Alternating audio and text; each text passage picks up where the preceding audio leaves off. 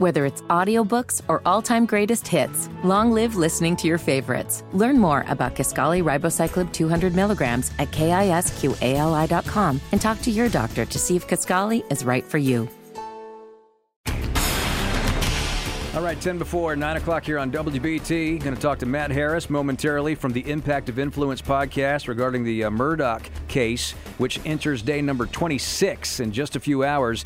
And before we talk to Matt, just a quick recap by way of Queen City News. Here's Morgan Francis. The prosecution called witnesses back to the stand to discredit a witness the defense hired, who testified Paul Murdaugh died from a shotgun wound to the back of his head. They called a crime scene expert back to the stand to reenact their theory. The defense agreed with the assessment that Paul stood there for a moment, bleeding down his injured left arm, and he slowly walked toward the door. Okay, and what does the shooter do? The shooter's coming in the door. And then what does the shooter do? He shoots Paul in the back of the head after he passes him. Okay, so what did you find odd about the theory, first of all? I think the theory is preposterous, in my opinion. Also back on the stand, Dr. Ellen Reamer. She did the autopsies on Maggie and Paul and reasserted her previous testimony. There's no way that these features are consistent with a contact shotgun wound to the head. Alec Murdaugh's former law firm partner had a heated exchange with the defense, which suggested his testimony was fueled by anger that Murdaugh stole money. Yes, I experienced a lot of anger. But you can't walk around with anger. You have to find a way to deal with it and move forward. And I have done that. And if you suggest you are dead wrong if you think I've come in here and told this jury something because of money, when we're talking about two people who were brutally murdered, then you're headed in the wrong direction. We still don't know when the jury will visit the Colleton County property to see where the crimes took place. When that happens, closing arguments will follow. And since she filed that report, we now know that it's going to be today, in fact, in just a few hours. And Matt Harris from Mix 107.9, and like I said, the Impact of Influence podcast with Seton Tucker is back with us. Thanks for coming down the hall. Thanks for having me. So this is a big deal today. This is something the judge allowed a few days ago, them to return to the site. What are you anticipating here? All right, so they are going to 9:30, but Judge Newman said if they can get there earlier, they'll go. So they'll go to Moselle. It's a huge property. I don't know how much they're going to want to see while they're out there, but the property is, to put it in some perspective, twice as big as Central Park, more than twice, 2.5 times size Central Park. Wow. So there's going to be one pool reporter.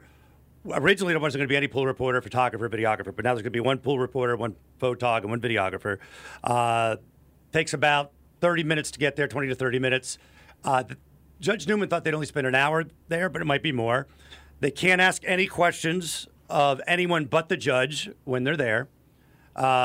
He's the only one they can talk to. They can't talk to each other. They can't talk to law enforcement or the sheriffs that were with them or anything like that.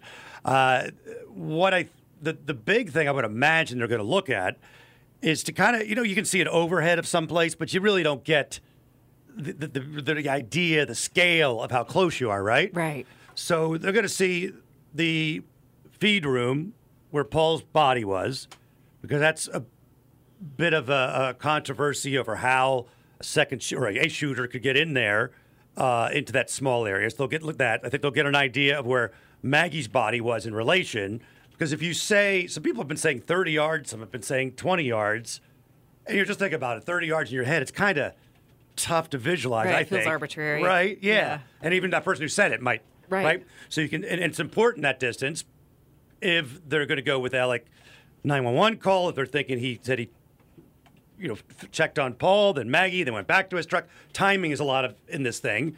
How far is the Moselle house from the scene of the crime?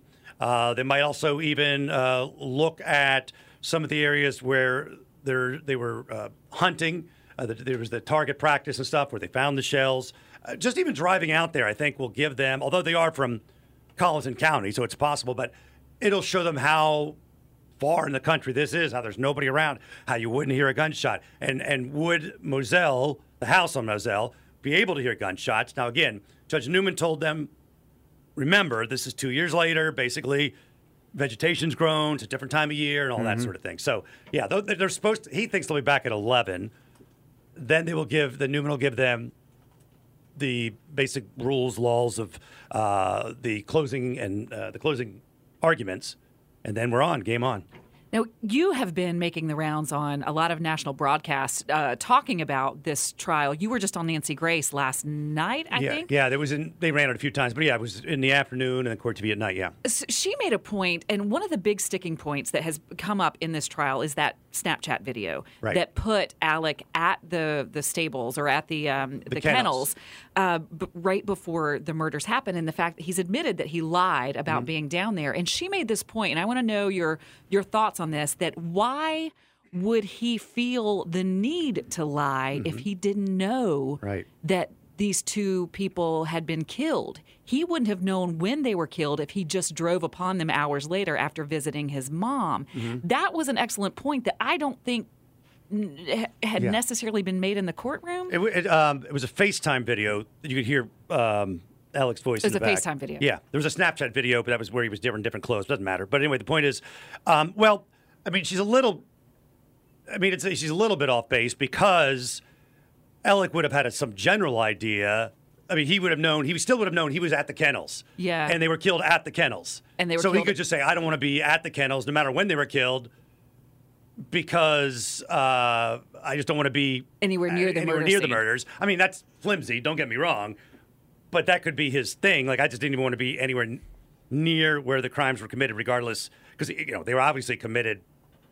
In his head, I was thinking he probably was hoping they were committed while he was at his mom's house. But even then, if he wanted to lead them on, he could have said he was at the kennel. Right. I mean, he would have been like, yeah, I was at the kennel at that time. Yeah, the question is why the lie? Why lie? Why the lie? But then we thought when he went on the stand, he might be able to explain it away. He did a horrible job at explaining it away.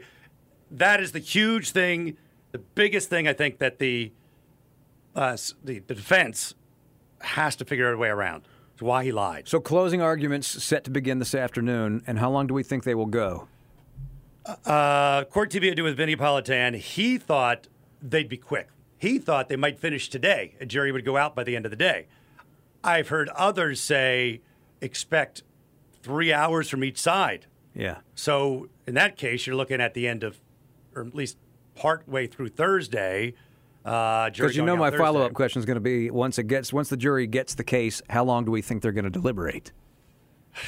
It's so hard to call because if there's no way they have a majority, but do they have one or two? If it's one, how hardcore are they going to stay? How hard are they going to dig their heels? And if it's two, they might have a little pact. And then what happens when it's Friday at 5? Do you get a little weaker and screw it, I need a pizza and a drink? It's hard. It's so hard to say because you try to read it, but there are things that the people who would think he's not guilty, maybe, or not even not guilty, but they didn't prove it beyond a reasonable doubt, would be like, how do you explain him shooting this kid that testified, has always said he loves him, and yet he puts a gun basically to his head and blows his brains out? You don't need a motive, but sure helps, right? I don't know. All right, Impact of Influence is the podcast. That is you can listen to that. New one dropped last night. New one dropped last night, and of course, all over TV. And you spent several days down there last week. Are you going back? I was there. I wrapped up yesterday, did Court TV down there, drove back, did the morning show. I'm driving back after the morning show to go back down, do Court TV, drive back. You got it. Holy moly. We'll talk to you soon. Yeah, all right, Bo. Thanks. Matt Harris, Mix 107.9, and of course, all day long, stay with WBT. And I was curious about the pool reports and the video and whether any of that was going to go to the scene, and now we know it is. Yeah.